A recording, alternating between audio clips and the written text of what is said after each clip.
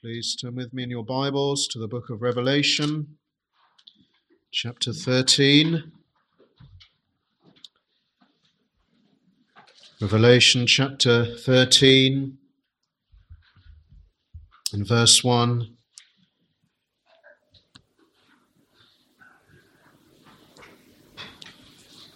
And I stood upon the sand of the sea, and saw a beast rise up out of the sea, having 7 heads and 10 horns, and upon his horns 10 crowns, and upon his heads the name of blasphemy.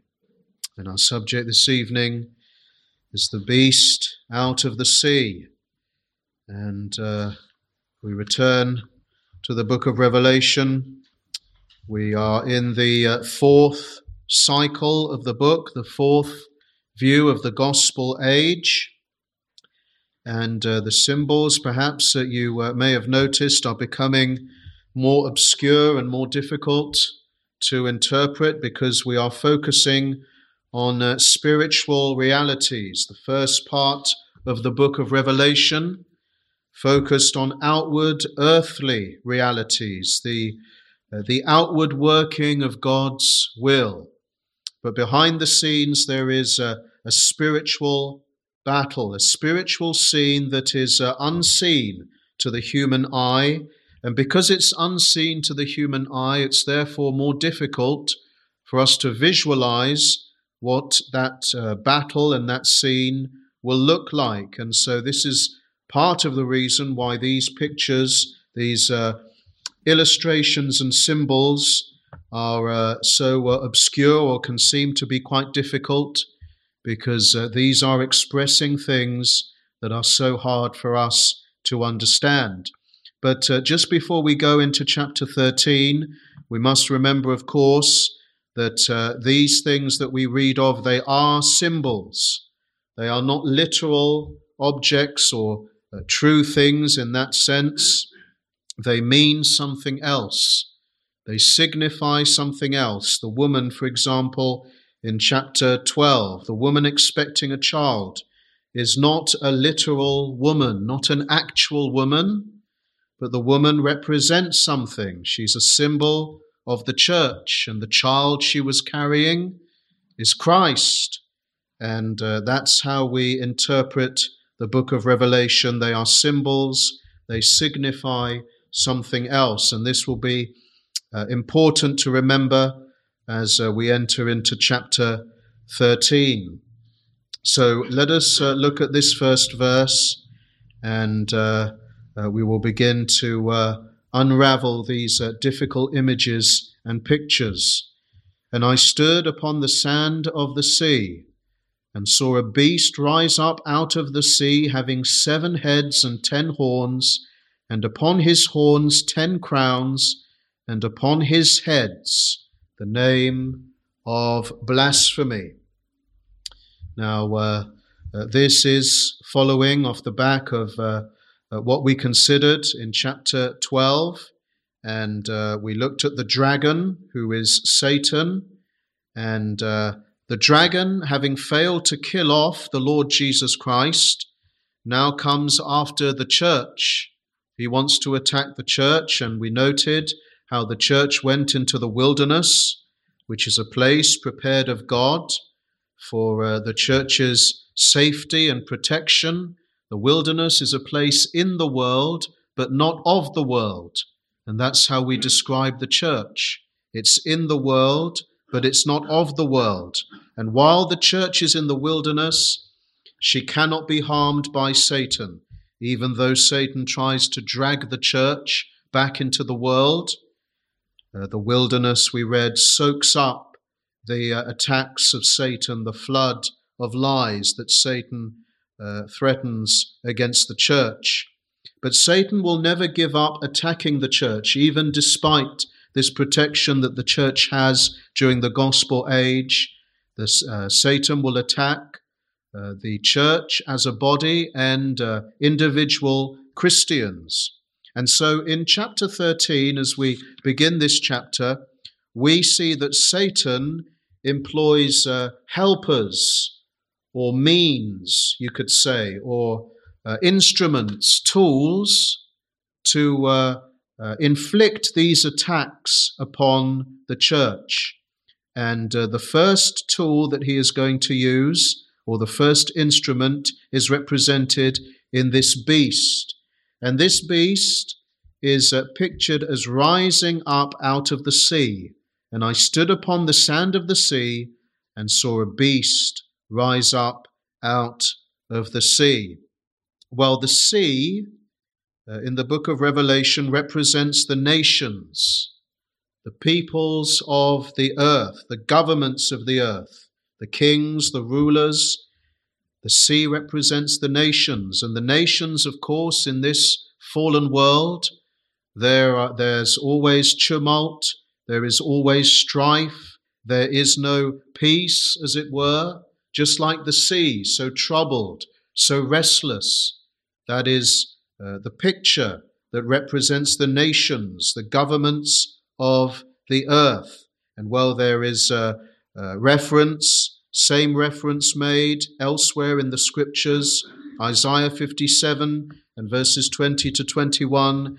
But the wicked are like the troubled sea, when it cannot rest, whose waters cast up mire and dirt. There is no peace, saith my God, to the wicked. Isaiah is picturing the peoples, the nations, like a troubled sea. And if you just look very quickly to Revelation 17 and verse 15, well, this confirms it to us. It will explain as we read here in verse 15, and he saith unto me, the waters which thou sawest, where the whore sitteth, are peoples and multitudes and nations and tongues. The waters, the seas, they are peoples and nations. And so the beast that is coming out of the sea, he is representing the nations, the governments, the authorities of the world. And what this picture and what these verses will present to us is that Satan employs the governments of this world to attack the church, the authorities of this world to attack the church. This is really the picture here. The beast rising up out of the sea, Satan will employ the nations and the kingdoms to attack the church. And we'll develop that thought just a little bit later. But let's just look at how the beast is described, having 7 heads and 10 horns, and upon his horns 10 crowns, and upon his heads the name of blasphemy. Well, just to put it very simply, we'll try not to get bogged down with all these numbers this week, but this really is communicating the power that the beast has. The horn is a symbol of power, and this beast has 10 horns, but remember that the beast and Satan, the dragon, they do not have more power than God allows them to have. This is God's delegated power. God is over all of these things. But nevertheless, the dragon and the beast, they do have power, 7 heads. And, we noted last week that the devil likes to imitate God and the perfection of God. So he's seen here with the 7 heads. But there's no way that this beast can be mistaken for God, because upon his heads there are names of blasphemy. So of course this is not God. God is not going to blaspheme himself. Spiritually speaking, seen from a spiritual view, this beast is nothing like God. But this beast is fearsome, verse 2. And the beast which I saw was like unto a leopard which is a fierce creature, swift to leap upon its prey. Well, this beast, similarly, that Satan employs, is able to move quickly and decisively.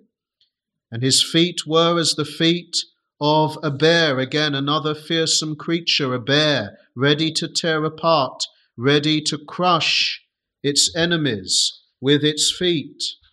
And then we have the mouth of a lion. Well, that speaks of the intimidating nature of the beast.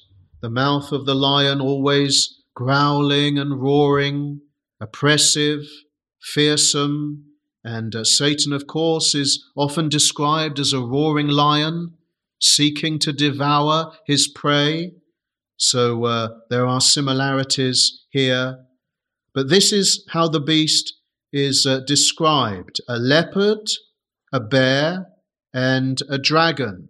Now, if we keep this in mind and turn just very briefly to the Old Testament, this will help us connect some dots. If we turn to the book of Daniel and chapter 7, the book of Daniel, chapter 7, just after the book of Ezekiel,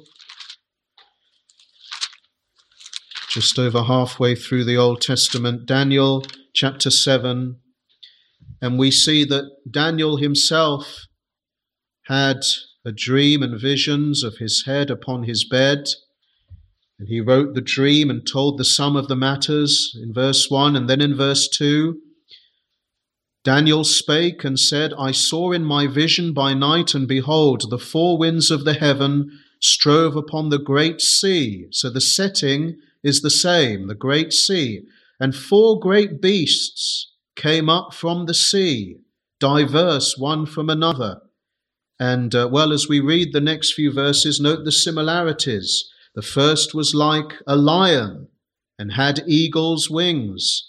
I beheld till the wings thereof were plucked, and it was lifted up from the earth, and made stand upon the feet as a man, and a man's heart was given to it.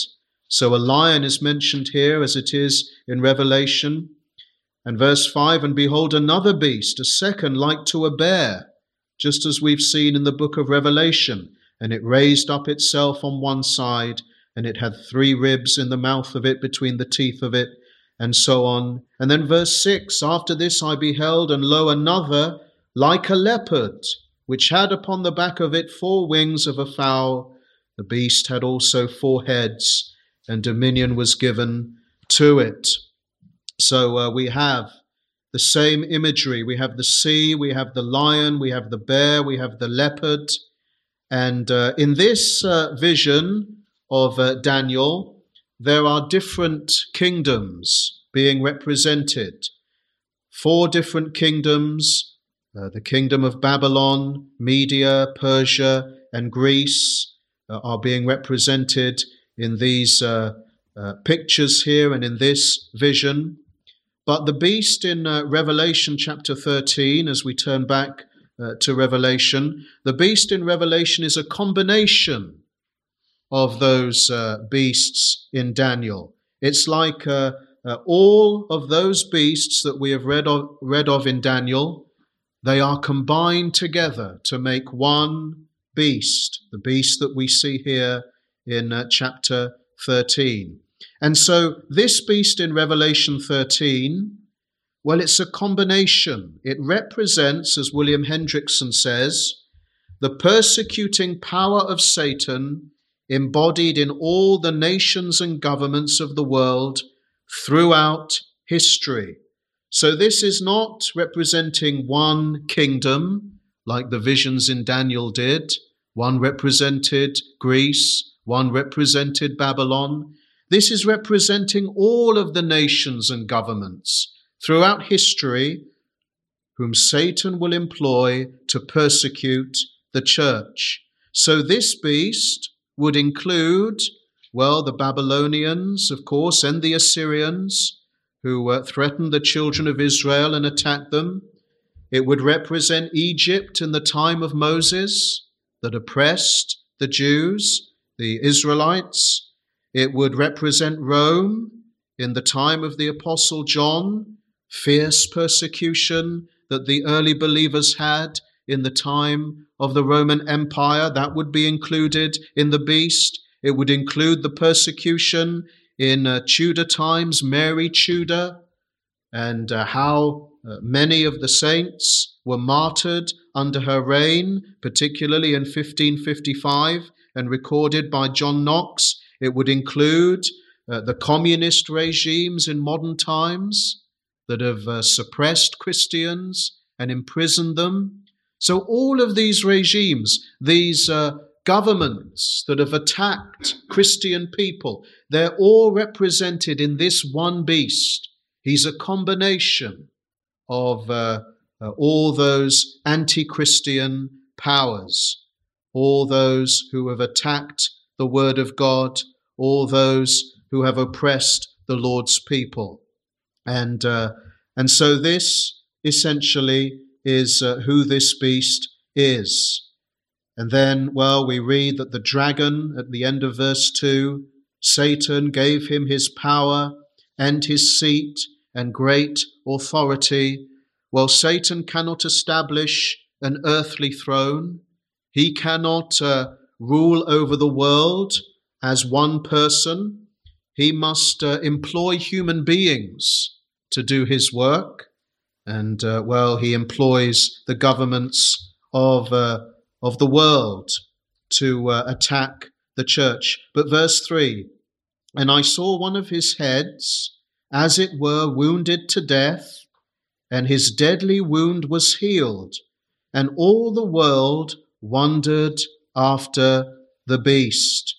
So the beast, we know that he has 7 heads, and one of the heads has been wounded, but the deadly wound is seen to have been healed, and in a miraculous way. All the world wondered after the beast. Now, this is difficult to interpret.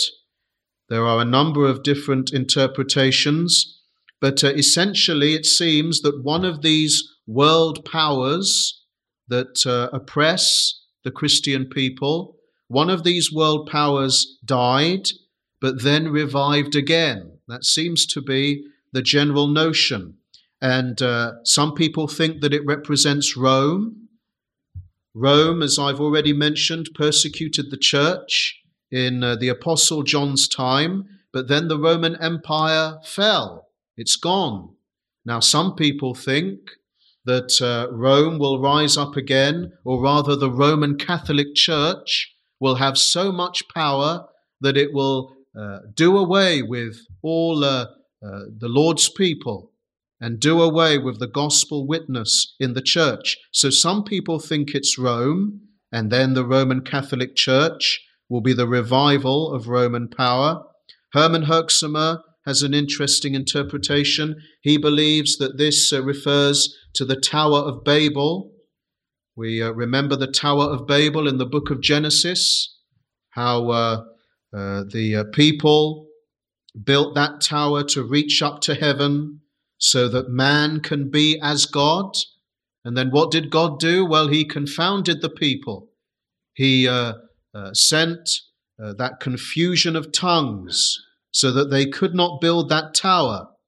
But Herxheimer claims that at the very end, or eventually, that great obstacle will be overcome. Language will be no barrier at all to the dominion of world authority. They will all join together. There will be a one world government, and we'll talk a little bit more about that later on. But that's what he believes, that this will be a reversal of Babel. Babel was a disastrous blow, but now man has endeavored and succeeded in reversing that blow and gaining control of the whole earth. But I prefer the interpretation that is given by Richard Brooks. And really what this means, or what he presents this as meaning, is that there will be very little respite for Christian people in the gospel age. As soon as one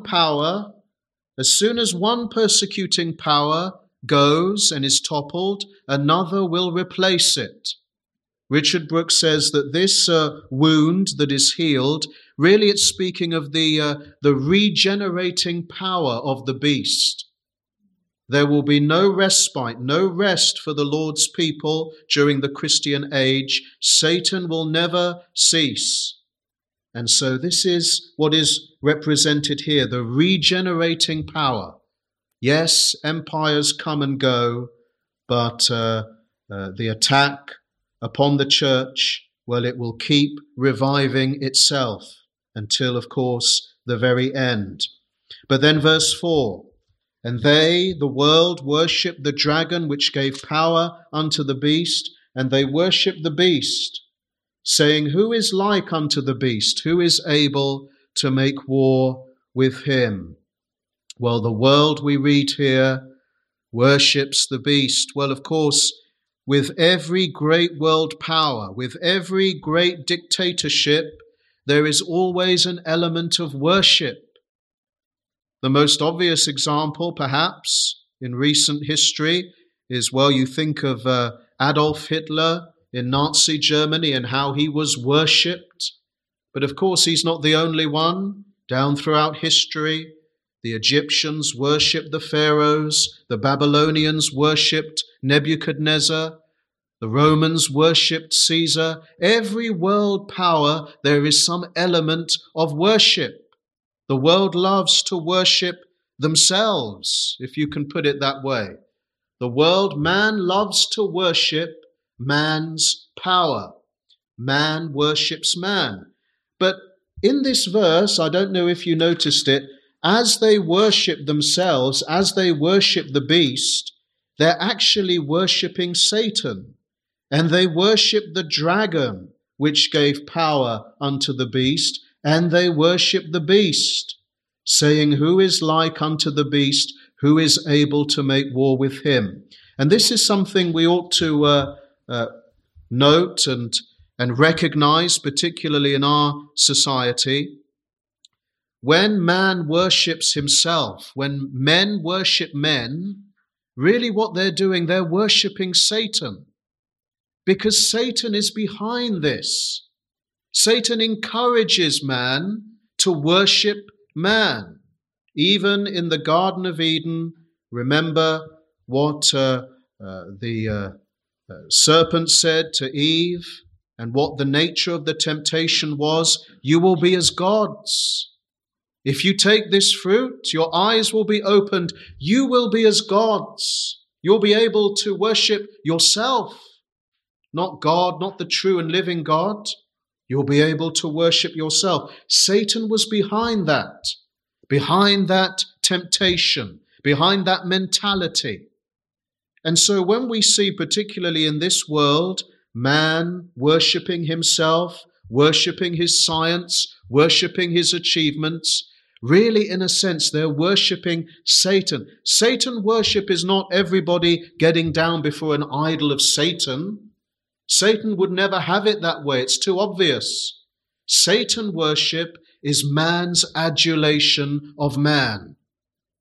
And that is something we have to recognize.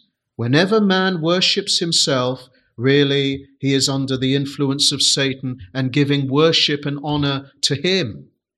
Satan is behind all of these things, and they worship the beast, saying, who is like unto the beast? Who is able to make war with him? Well, the world submits willingly to the dominion of Satan. Notice how the world talks a lot about resisting evil. The world is always talking about resisting tyranny and resisting oppression. But the oppression of Satan, they will gladly give into. The dominion of Satan, they love it. They worship the beast, saying, who is like unto the beast? Who is able to make war with him? They will not resist that dominion or that tyranny. They fully support and endorse any law that undermines or attacks the word of God. Anti-Christian laws are so pleasing to the flesh. A liberal society is pleasing to the flesh. So this is the one tyranny that people love. But, we read here that this beast is also speaking great blasphemies. Verse 5, and there was given unto him a mouth, speaking great things and blasphemies, and power was given unto him to continue 42 months. Blasphemies, denying the Lord, If you look at that song of the worshippers at the end of verse 5, who is like unto the beast, who is able to make war with him? Well, previously, that was language only reserved for God. Micah, the book of the prophet Micah, chapter 7, verse 18, who is a God like unto thee, that pardoneth iniquity? This is language that ought to be reserved for God. And in Exodus, Israel's song of thanksgiving, when they're delivered from Pharaoh, Exodus 15, verse 11, who is like unto thee, O Lord among the gods? Who is like thee, glorious in holiness, fearful in praises, doing wonders? But the world is taking this language and applying it to themselves, to Satan, to ungodly influences. And this is the nature of the blasphemy. Denying the Lord and his glory, and power was given unto him to continue 40 and 2 months. Well, we spoke of this last week. 42 months, that's the whole of the gospel age. I do have to apologize. I kept saying the wrong number of days. It's 1,260 days is 42 months. I was reading out continually the wrong number, 1,270, I was saying. But essentially what you need to know and understand is that this is the same time, the gospel age. So throughout the gospel age, Satan will employ earthly governments, earthly authorities, kings, kingdoms, to oppress the Lord's people, to speak blasphemies. Verse 6, he opened his mouth in blasphemy against God, to blaspheme his name and his tabernacle, and them that dwell in heaven. The witness of the Lord's people will be oppressed and erased. And verse 7, and it was given unto him to make war with the saints and to overcome them, and power was given him over all kindreds and tongues and nations.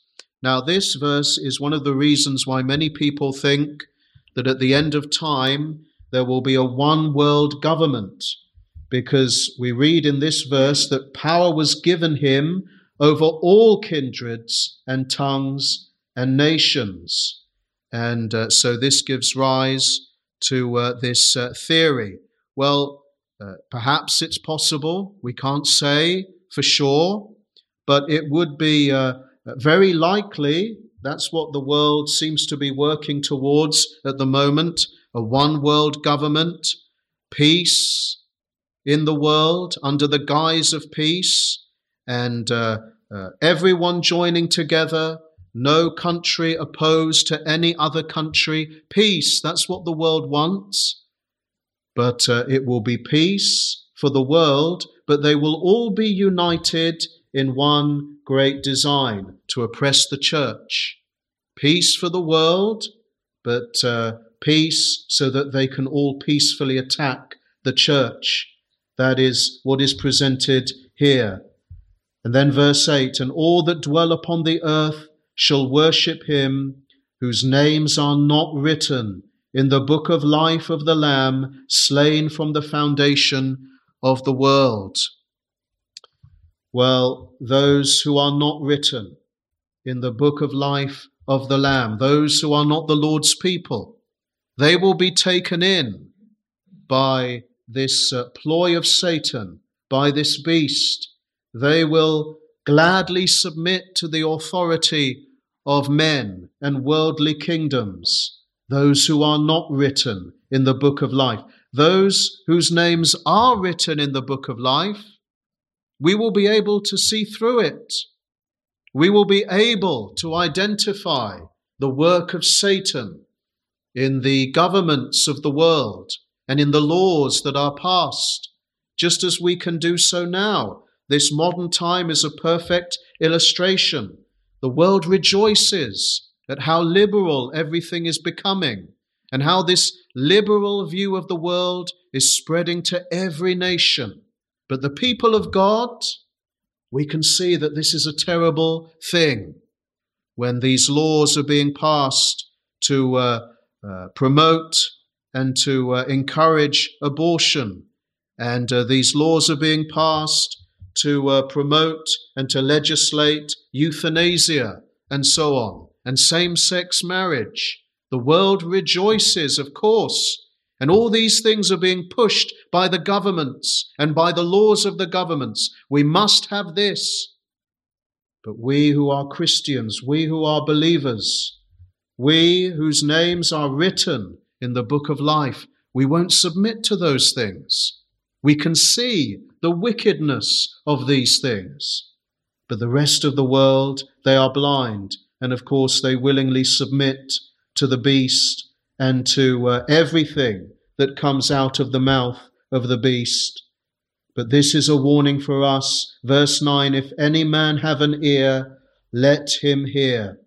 But let's just close with verse 10. We won't obviously have time to get to the second beast and the 666 at the end. That will be reserved for next week. But verse 10, he that leadeth into captivity shall go into captivity. He that killeth with the sword must be killed with the sword. Here is the patience and the faith of the saints. Well, again, this has been interpreted in a number of different ways. Some people believe that this is speaking about how the saints will suffer, how the Lord's people will suffer under the oppression of the beast. They will be led into captivity. They will be slain with the sword, and yet they will patiently endure. They will still have faith. They know that this time must come. They are called to live through this time. And they will take up their cross, just as Christ took up his cross and suffered and died. They too will live through that time and suffer and die. But others, and I think this is probably most likely, others believe that this is the encouragement to the church. And the meaning of it is that he that leadeth into captivity, i.e. the beast himself, he who has led the saints into captivity and imprisoned the saints, he too will one day go into captivity. He will be punished, he will be dealt with. And he that killed with the sword, the dragon, the beast who slay so many of the Lord's people, they who kill with the sword, they too will be killed with the sword. The Lord will deal with them. And this is a great encouragement. And this is what gives the saints their patience and their faith, because they know that one day they will be avenged, that Satan and the beast will not have their victory. He that leadeth now shall go into captivity. He that killeth now, he shall be killed. There will be justice, there will be judgment. God will visit, God will avenge his people, and that's what strengthens the Lord's people. Here is the patience and the faith of the saints, because of course we know how it ends, and it's victory for the Lord's people and defeat for Satan and the beast that comes out of the sea. So this is the first beast. There will be a second beast, a second helper next week for Satan, but that will come in due course. May the Lord bless these things to us